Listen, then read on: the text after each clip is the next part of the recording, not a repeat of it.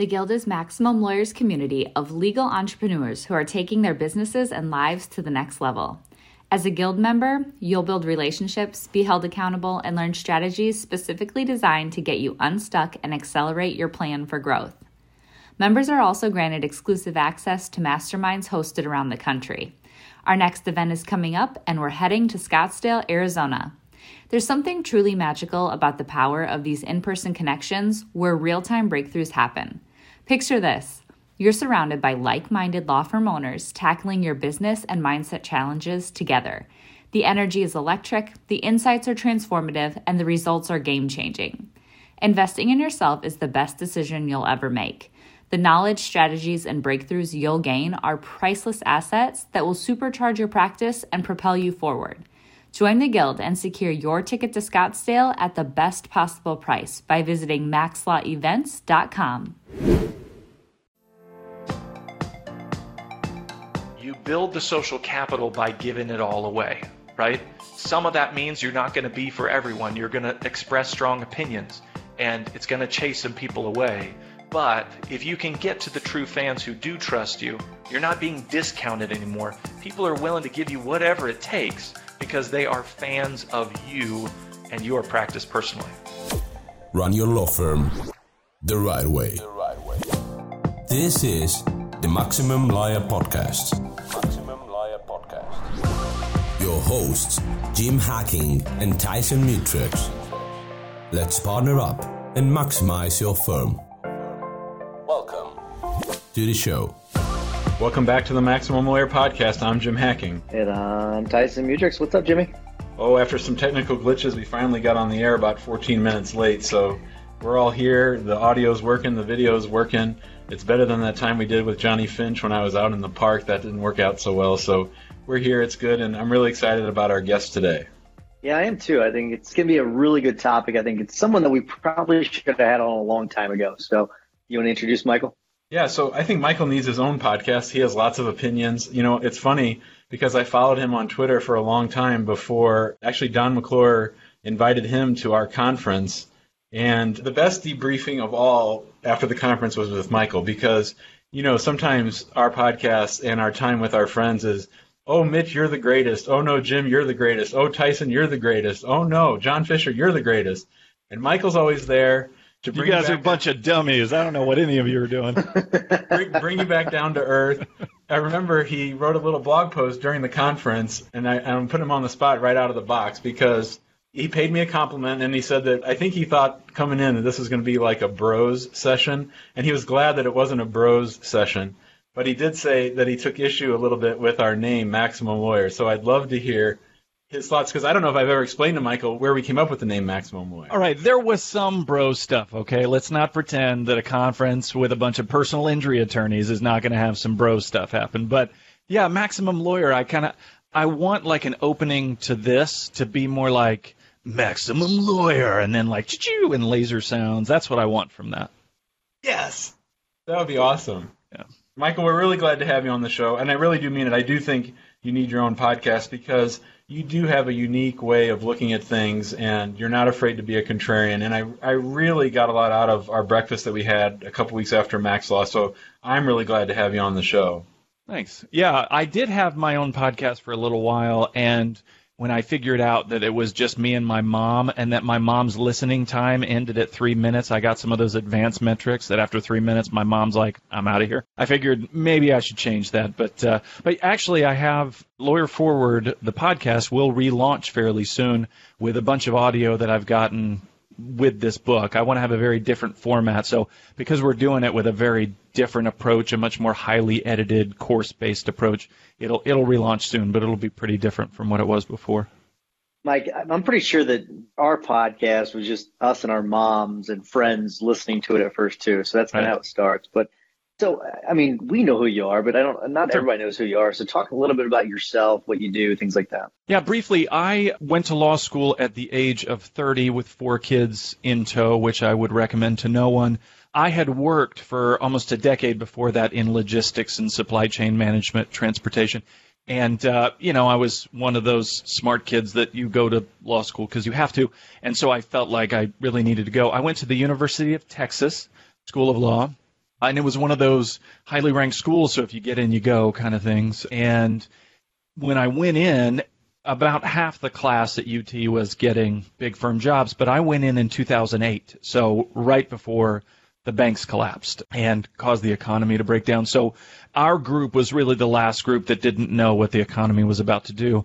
I had decided while I was in law school to have my own firm. I had enough business background before that I felt comfortable doing it, and that was blasphemy at Texas. You don't go to the University of Texas School of Law to then go open your own practice. And I started a group while I was there for future solos, and nobody showed up. I would do these great sessions for a school with 1,200 kids and with practicing lawyers to come talk about what it is to really practice law, and no one would show. And so it took a little while, but after all my friends left law school, now they all show up. They all call me. And so after a while, I started a conference. It's called the Lawyer Forward Conference, and it happens in Austin, Texas every year. And again, we're going to have some changes to that this year. But I've had a practice in Texas, but most of my time now is spent consulting and writing. I'm in the midst of writing a book right now, so pretty busy with that. But most of what I'm doing now is consulting about practice and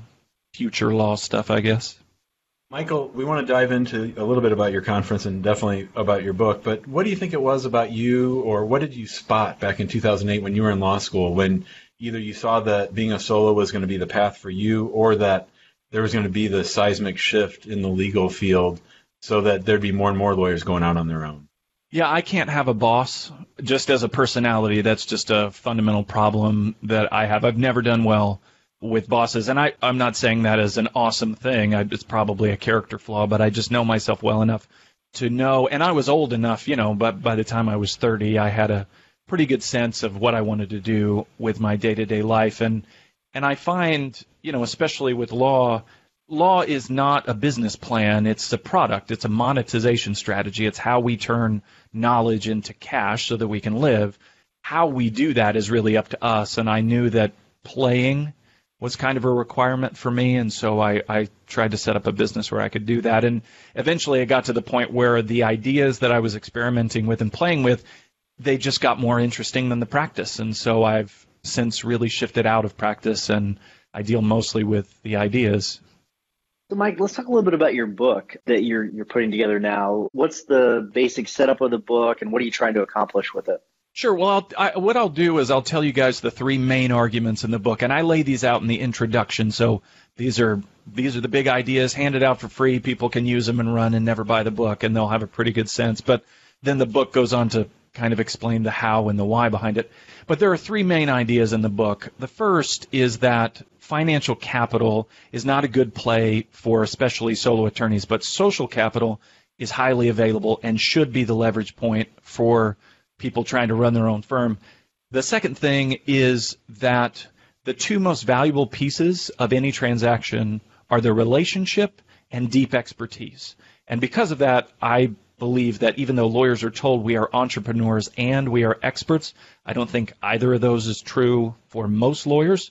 But I believe that lawyers should focus on one of those or the other, either focus on building an audience or focus on building deep expertise. And then the third thing is, from my logistics background, I believe that those people should connect in what I call a legal supply chain. It's a different way to structure human capital, to structure labor in a way that it matches demand. Law has a big problem of not doing a very good job of matching demand with people, with labor. And so this legal supply chain is just a different approach for how we should organize law firms. So with the first one, talking about financial capital not being a good play, but rather we should be focusing on social capital, what, in layman's terms, what do you mean by that, Michael? I thought you might ask me that question, so I actually pulled it up in a section in the book. The Organization for Economic Cooperation and Development, which is an organization in Paris, they define social capital as networks together with shared norms, values, and understandings that facilitate cooperation within or among groups, which is a really nerdy way to say it's connections, it's people connected together, and the things that they share, the things that they all believe are true.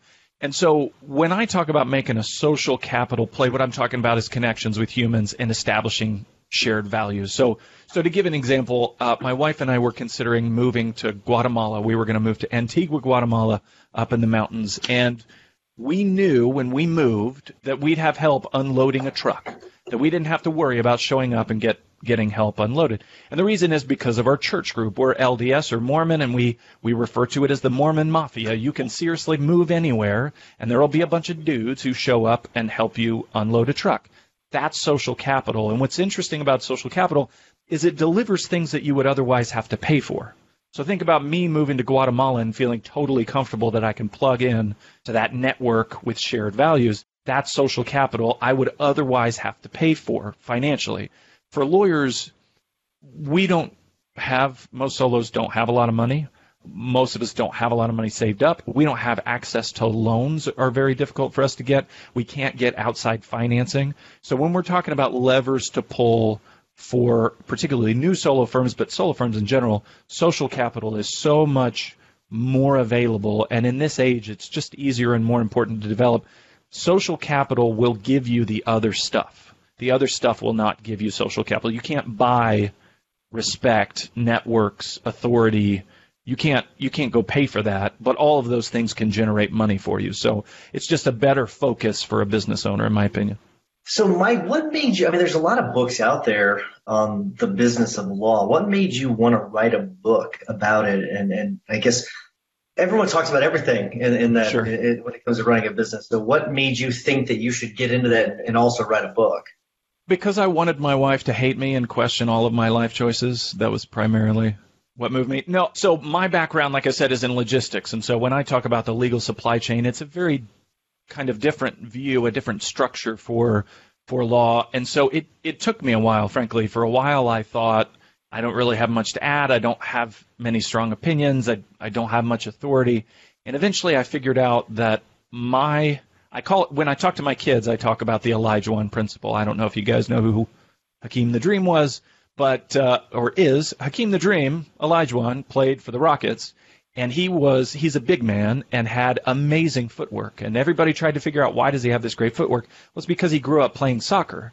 And so he overlapped the skill of the soccer and the skill of the basketball. To my kids, I call this the Elijah One principle.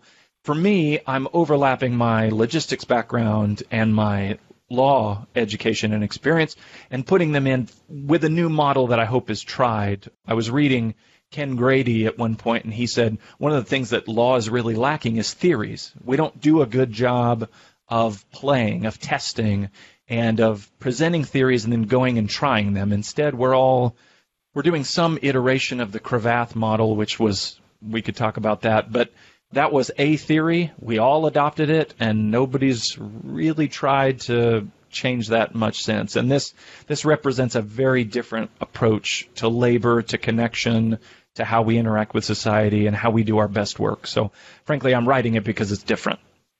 It sounds different. And when you get to the next point, your second idea about how lawyers need to be focusing on relationships or deep expertise, I love your tweets and your commentary on deep expertise. Is that more than niching down? Is that more than developing a specialty? What do you mean when you say deep expertise? Right. There's a great book on this called The Business of Expertise by David Baker that I would recommend anybody go read. It's fantastic. But specifically the way Baker talks about it in his book, he says that deep expertise is pattern recognition and analogies. And what he means by that is basically you're playing with case studies. You go and experience enough. You get into these cases. You evaluate what's real about them, what's not. You look for what's common.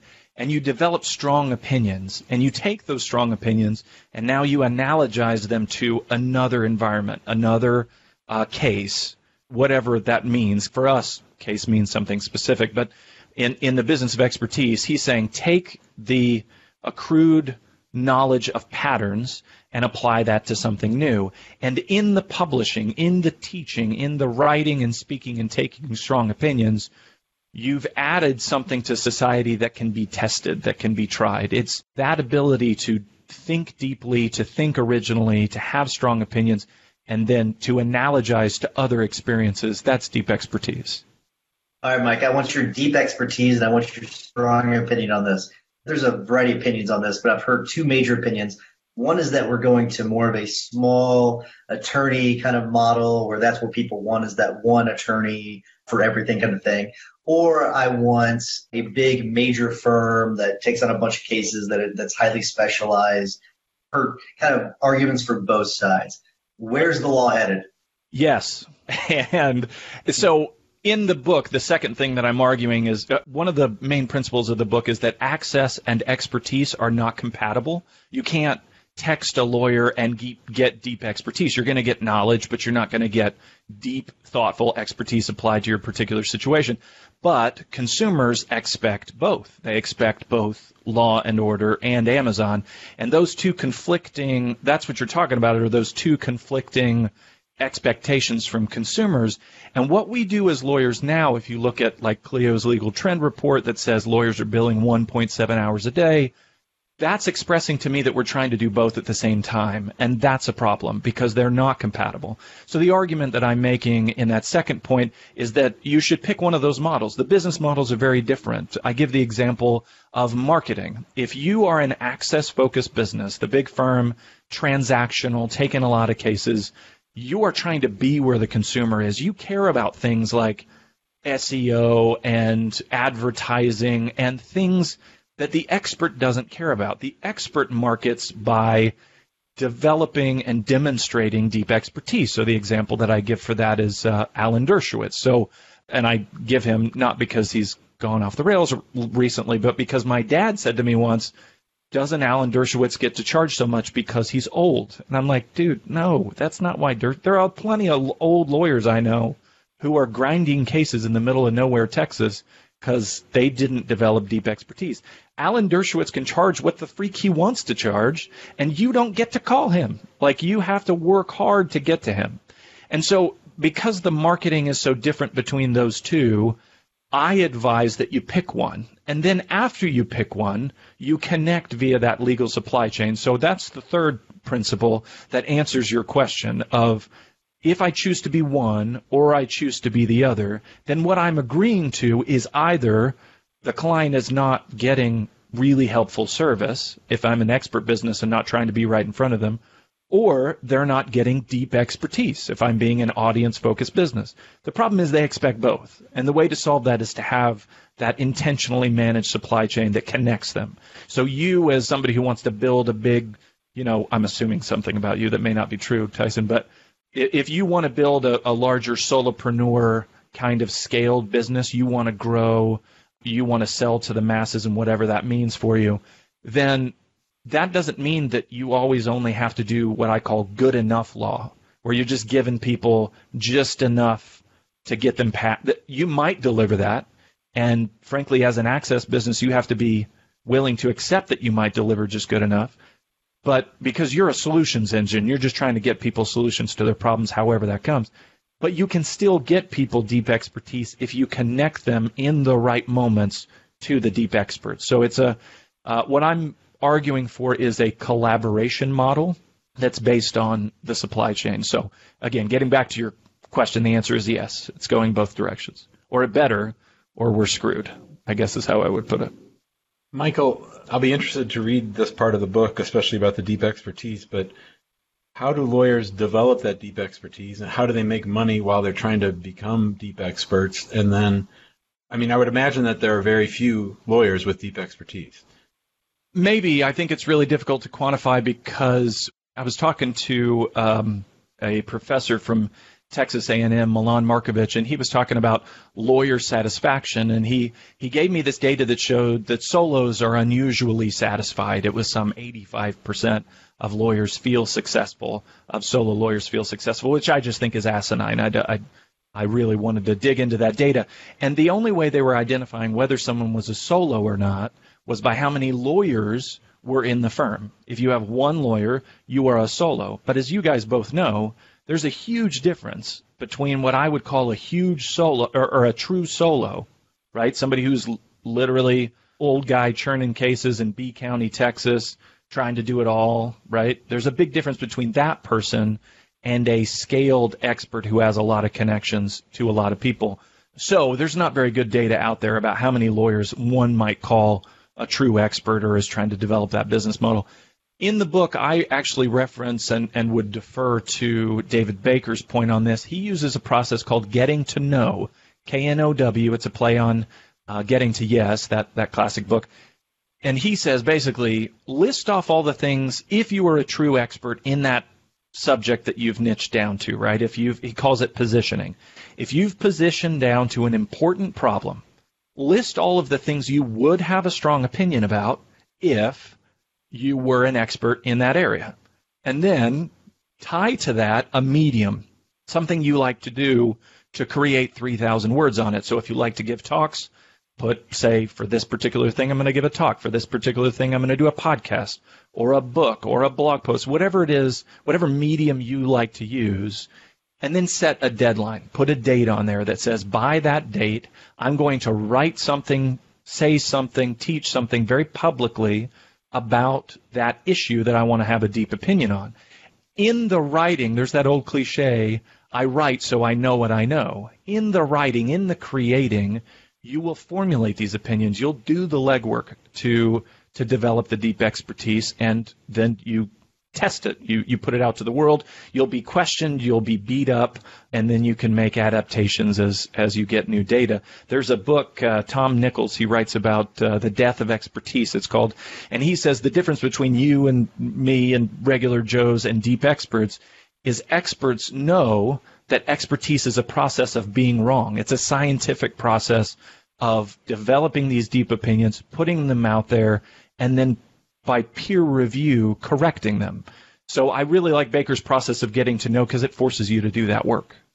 All right, Mike. So Nick Rishwain has a question. He says, big law or solo law, are we still going to experience the commoditization of the practice of law? Again, yes and no. So when I'm thinking, it's funny because I got in big trouble because at one point I said big law firms, their most valuable asset is their social awareness, is their brand, and that they should get rid of all the lawyers in their firms, that they should leverage with totally different types of employees and just cash in on the social capital and connect with deep experts outside the firm. But anyway, yes, there will be commoditization, and it's fine. In fact, commoditization is great because commoditization is referring to things that can be repeated. That's what a commodity is. It's something that can be repeated. And when we're delivering good enough solutions to the majority of people who a good enough solution is sufficient, then you can really start to charge for the deep expertise. We see this all the time. I worked in logistics. I worked in freight forwarding, and I'll give the example of a motorcycle. We had this motorcycle that some guy in Dubai spent $1 bajillion to purchase, this antique motorcycle. We, as the freight forwarder, had special ability to package and handle that thing. And so we charged the heck out of that guy to do that highly detailed process of packaging it. But once it got onto the plane, that was a commoditized step in the process. The airline knows how to make money, but that's a commoditized step. And then when it was delivered to the guy in Dubai, there was another high service point. The point is, if you look at a supply chain, some of the pieces are highly commoditized and some of them are not.